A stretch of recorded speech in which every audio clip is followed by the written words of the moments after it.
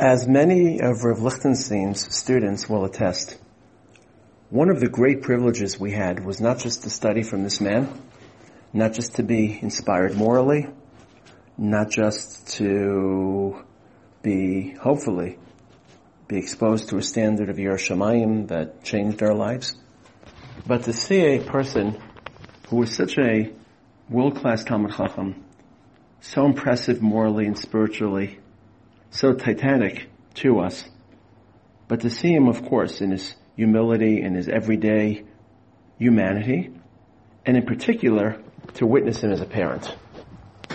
I had that unique privilege because I attended Yeshivat Har Etzion beginning in 1983, when many of his children were either a little bit older than me, my age, or younger. So I was able to witness Rav Lichtenstein as a parent across a very broad age range, and Baruch Hashem was able to stay in yeshiva for several years, and then towards the end of his life witness him as a grandparent.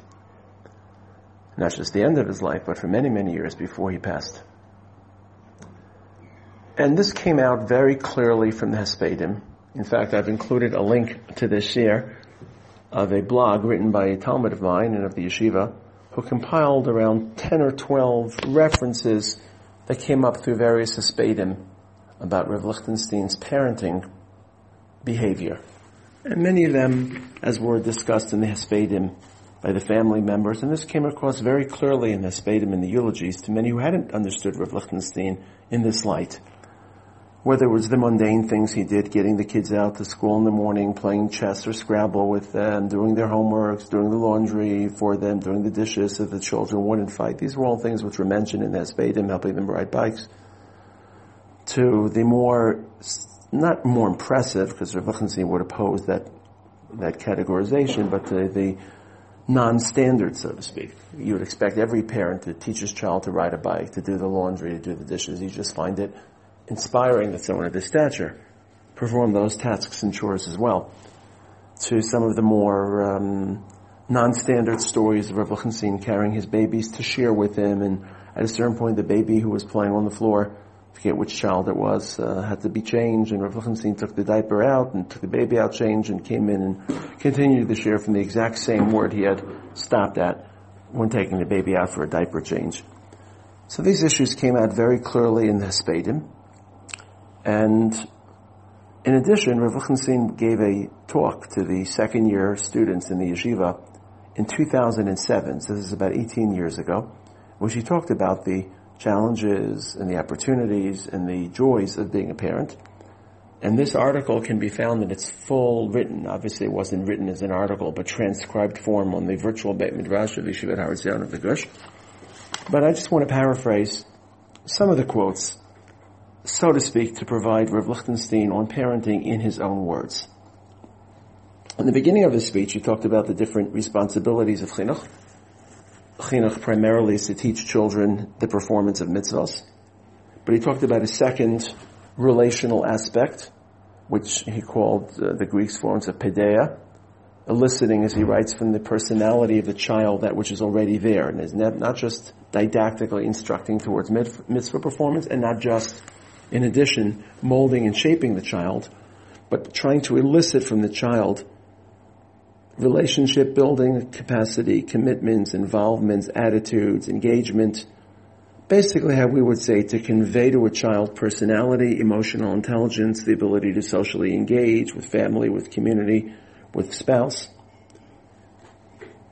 And then he talked about how his tradition stressed so importantly how a father should be involved in the raising of his children and not just the Torah teaching.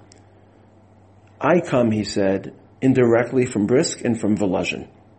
Of course, he married Rav Soloveitchik's daughter, so that was his connection to Brisk and Volozhin. In Brisk, he said, a very high value was attached to raising children, and particularly to raising them with the paramount values that epitomize this community, specifically the analytic approach to study. So this was Rav Lichtenstein's first description of his tradition, and this part of his parenting attitude he drew from Brisk. The need to be involved directly in studying Torah with your children, and not just studying, but giving them and conferring to them the Brisker derech, the analytic derech. In fact, Rav Lichtenstein would always quote Rav Hutner. Rav Hutner, his other Rebbe, he didn't necessarily stem from the Brisk tradition. Rav Hutner talked about the Gemara in Bava Basra, Chaf Aleph, which talks about Yoshua ben Gamla, who was the first person to institute a system of communal public education in Torah. Basically, it was the first yeshiva system, one of the Tanaim. And though it may appear from the Gemara that this was seen as a desirable and even celebrated decision, Rav Hutner always was critical of this because it shifted Torah teaching from the home and the hearth to institutionalized schools. Ideally, we shouldn't need any teachers. Ideally, every father should teach his son, and every mother should teach his son. And Rav Aaron Lichtenstein always quoted Rav Aaron Soloveitchik, and I heard this directly from Rav Aaron Soloveitchik about how instrumental Rav Aaron Soloveitchik's wife was in instructing children, not only in moral values, emotional intelligence, spiritual commitment, but even in Torah study in Tanakh, which presumably was the Torah study afforded to women in those days. So Rav Lichtenstein saw his first mandate as coming from the Brisker tradition. He wrote, in Brisk, Reb Chaim did not have a yeshiva. He started learning with his children, and people heard about it, so other people joined the group. Today, Yeshivas Brisk in Yerushalayim is an empire. There are 800 students, he wrote this in 2007, and 100 others waiting, knocking at the door. Contrast that with his father's whole yeshiva, namely, Rav Velvel's whole yeshiva, which fit into a living room. 50 or so seats. I'm sorry, this is the father of Rav Avram Yoshua Soloveitchik. Rav Velvel would be the grandfather. Rav Velvel had to do with getting a minyan, without getting a minyan in his home. Namely, Rav Velvel, the grandfather of Rav Avram Yoshua Soloveitchik, who was in 2007 the Rosh Yeshiva of Brisk. Rav Velvel didn't even have 10 people sitting in his room learning. Rav Moshe Soloveitchik, the father of the Rav, built the Rav into who he was, and during the formative years of Rav Soloveitchik, Rav Yosef Soloveitchik's life, his father Rav Moshe learned with him for 10 to 12 hours a day. And Rav Aaron said, when I say learn, I mean learn. If the Rav Yosef Soloveitchik hesitated, or if Moshe thought he was goofing off a bit, he let him have it. So Rav Lichtenstein talked about how he saw himself operating in the tradition of Brisk, and this tradition demanded that a father be the primary teacher and the primary instructor, not just of values, but of actual Torah, and not just of Torah knowledge, but of the derech and the approach to studying Torah. And this is something which Rav Lichtenstein hammered into us. Something I remember clearly seeing the father, rather than delegating teaching and instruction and Talmud Torah to Rebbes and teachers, the father has to see himself as the primary responsible, primary instrument of Talmud Torah. I remember hearing from Rav Aaron Soloveitchik, actually, an interesting statement. I don't know if I heard it from him or I heard it quoted in his name. Rav Aaron Soloveitchik, who also learned with Rav Moshe. Rav Aaron Soloveitchik was the younger brother of Rabbi Yosef Dov Halevi Soloveitchik. Rav Aaron Soloveitchik used to say that he and his brother Rabbi Yosef would study with their father Rav Moshe. And if they didn't know something, their father Rav Moshe would rap them across the face to chide them and to chastise them. So he said his brother, Rav Yosef Soloveitchik, would always tell the truth. Namely, if he didn't know something, he would fess up to it, confess to it, and he'd get hit. Whereas Rav Aaron Soloveitchik, he said, the younger brother said about himself, I would always lie. And I think he actually said that's why my brother turned into such a big Gaon Olam and I turned into be another Gaon Olam, but he was saying it in that vein. Of course, in today's context, we wouldn't hit children, but the sense of expectation was something which Rav Aaron Soloveitchik conveyed to us, that they educated their children with a sense of expectation, with a sense of trying to accomplish a high standard. And Rav Aaron talked about this, but as often, Rav Aaron Lichtenstein told us that he didn't necessarily agree with his approach. He writes, Rav Lichtenstein, it was very demanding, and the result was like swinging for the fences in baseball. Rav Aaron Lichtenstein would use this metaphor very often. Swinging for the fences, for those that don't follow American baseball, would be trying to hit the ball as far as possible and to get a higher score. However, if you try to swing harder and swing for a further distance, you'll strike out. You'll miss the ball more frequently. So Rav Aaron Lichtenstein wrote, in almost every generation there were people who paid a price in simple mental health because they cracked and could not advance. But at the same time, This environment produced Torah giants. Parents must ask themselves, Rav Lichtenstein wrote, to what extent they want to swing for the fences. Rav Aaron Lichtenstein continues, the night before one of my children married, he raised this issue with me. And Rav Aaron Lichtenstein would always quote, while discussing parenting, his own parenting moments. Rav Lichtenstein continued, I described to him how I saw other contexts where a steep price had been paid for swinging for the fences. And I said, Rav Aaron told his child, that a double is also enough. A double would mean less of a dramatic accomplishment in hitting a ball, but a safer way. It is a personalized, individualized decision, Rav Lichtenstein said. One of the most fascinating autobiographies of the 19th century, Rav Aaron said, was written by John Stuart Mill. His father, Rav Lichtenstein said, did not just swing for the fences. He wanted to hit it out of the ballpark. Namely, he was even more ambitious. In his autobiography, John Stuart Mill describes the education he received. When he was a toddler, the father would let him play with Aristotle, quote unquote. If he went for a walk with his father, he was to discuss Aristotle and logic or Plato and metaphysics. There were no playmates. He never even realized that there were playmates in the world, John Stuart Mill. He simply was raised in a separate environment and he was a marvel. But at the age of 20, he had a nervous breakdown, Rav Aaron Lichtenstein said. What pulled him out of the nervous breakdown was not Plato, not Aristotle, not Aquinas. It was Wordsworth's poetry. This is a tug, Rav Lichtenstein continued, which I have always felt as an educator. I never know whether or not I provide the proper mix. Every so often, Rav Lichtenstein continues, I read about people who are not as concerned as I am with values, but are concerned with getting results. When I was running the Ritz Kollel, the YU Kollel in the States in the 1960s, Rav Lichtenstein wrote, Vince Lombardi coached the Green Bay Packers, a football team. Lombardi's results from his players were unparalleled, astounding, but they hated him. Perhaps if you are a football coach and you are hated, it is one thing. However, if you are a parent and you are hated, it is something else. And if you are an educator who is hated, it is something else entirely. One pays a price for this attitude to child raising. So Rav Lichtenstein, he would always agonize with us in educational contexts, both within the yeshiva when he spoke with us as a staff, when I heard him speak educationally in different contexts, about the brisk style, not just of demanding that a father educate his children, but father educate a child with swinging for the fences, demanding success, setting a high standard, as opposed to setting more realistic standards, lesser ambitious standards, but on the one hand safer for the mental health of the child, and also a way that would allow the child to love a parent or an educator, rather than hating and despising the disciplinarian tactics, but still achieving results. And just as an aside, we heard a lot of this from Rav Amital. Rav Amital's famous stories, and he told us these numerous stories of having been to a bris and hearing the parents call the child an Eloi, whatever his name was. Let's say the name was David, they would call him David Eloi at the bris already. And when people would ask, why are you calling him Eloi? His name is David.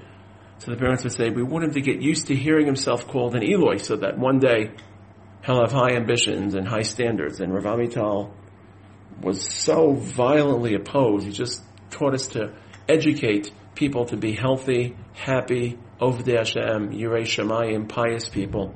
This is something that Rav Amital stressed in certain ways, even more than Rav Lichtenstein, or at least we heard it from him more frequently than we heard it from Rav Lichtenstein. Getting back to how much effort Rav Aaron felt a father must place in educating his children and teaching them Torah, and how he drew this from the Bris tradition, Rav Lichtenstein continued, not everyone did that. Many of the Torah giants in Eastern Europe, and not one or two, devoted themselves to their own studies, to writing their chidushim, and let their children grow up as they might within their society. Some even grew, some of these children, to be irreligious Jews. I'm not referring here to some local, isolated, unknown Rav. I feel very strongly about the need for personal attention in child raising and have tried to put it into practice. I too was raised that way. A number of my Rebbeim also used to speak of the value of learning with one's children. The Rav, Soloveitchik, once said that when one gets to Olam Haba, he's going to be asked based on what do you deserve entry into Olam Haba. Personally, Rav Aaron Lichtenstein said, the Rav mentioned three things. one of which was that he learned with his children. So Rav Lichtenstein quoted Rav Soloveitchik as having told the students that when you get to Olam Haba, learning Torah with your children will be one of your tickets of entry. Another story about Rav Soloveitchik, Rav Lichtenstein related. According to the Rav, Talmud Torah is an important aspect of the interpersonal, emotional, and existential bond between a parent and a child. When the love for Torah embraces an intergenerational link, that enhances the learning. Rav Aaron Lichtenstein continued, when our first son was born in the early 1960s, I was strongly involved with Yavne, which was a national campus organization of American and Canadian religious university students, and I was a member of its national advisory board. The Rav thought that my considerable involvement might divert my energies from other more important things. At the brisk, Rav Aaron said, we spoke, and the Rav quoted the verse, Ki b'Yitzchak yikarei l'chazara. Yitzchak will be your true offspring.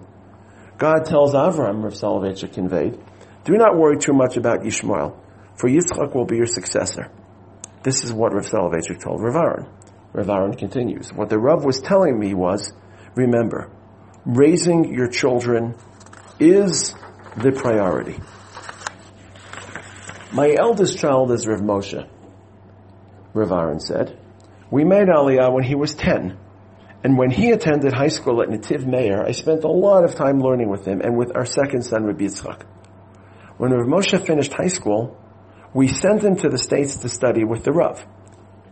One of the more legendary stories, I'll just take a sidebar here about Rav Lichtenstein, is that he would come twice a week to the high school. After returning home from a very busy day as the Rosh Yeshiva of the largest Hesder Yeshiva in Eretz Yisrael, Rav Aaron Lichtenstein would come and learn twice a week, at least with his sons in Netiv Meir for an hour and a half. And when the Rabbanim of the high school would approach him and say, you must be so busy, how do you have time for something like this to learn with your children? Rav Lichtenstein would say, this is the most important thing. Of course I have time for this. If I don't have time for this, what else would I have time for? This is one of the legendary stories. So now Rav Aaron Lichtenstein told about the story of when he sent Rav Moshe after high school to learn with Rav Soloveitchik. Rav Lichtenstein continues. Rav Moshe Lichtenstein, as a child, as a post-high schooler, spent a year in America learning with the Rav.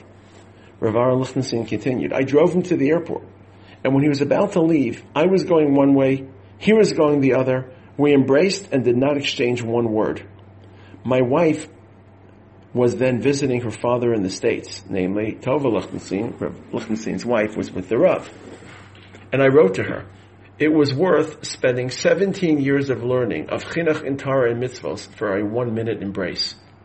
And my son came away with the same feeling. So this was Rav Lichtenstein's way of demonstrating how deeply the bonds between father and child can be built through Torah study.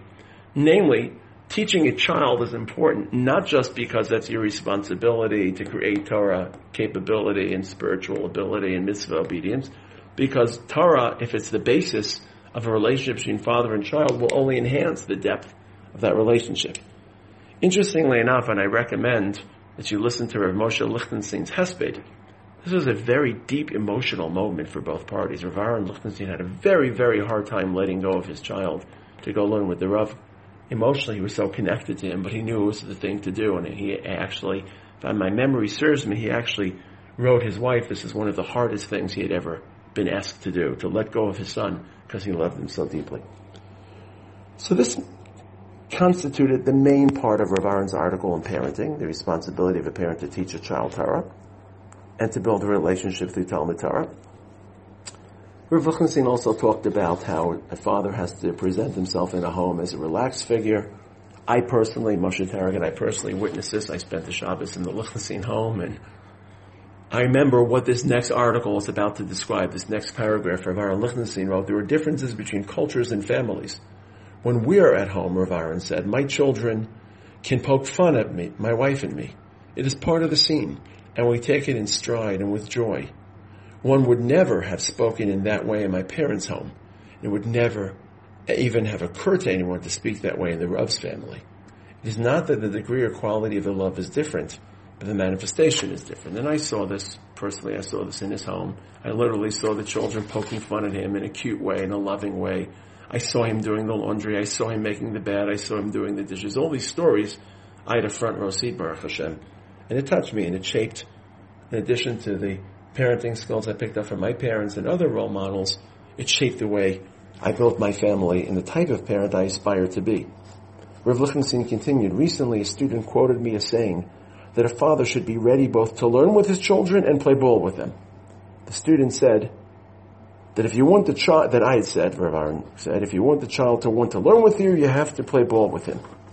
Rav Aaron continued, I'm not sure you have to. But despite not remembering making this particular statement, it is the sort of thing I would have said. Still, Rav Aaron Lichtenstein continued, there's one clarification I want to make. I did not play ball with my children as a trick, as a tactic. I did not think today I'll play basketball with him and in a year we'll learn Minchas Chinuch. I don't think one should approach it that way. There is joy, there is wonder in the ability to play with one's children. It is not simply a tool, not just instrumental. It is a joy in its own right, and one of the joys which I think God fully permits us and wants us to participate in. I don't harbor any guilt about playing ball with my children, nor do I regard it as a wasted day. It is part of what being a family is all about.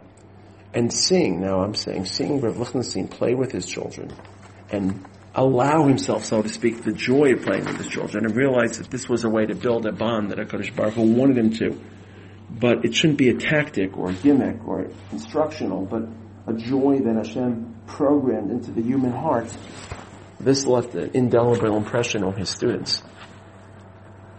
And then in the article he spoke about a very interesting speech he gave on Rosh Hashanah. Typically on Rosh Hashanah, at least during one of the Sichot, Rav Aaron would talk about children, and childbearing, and Chanas Tefillah.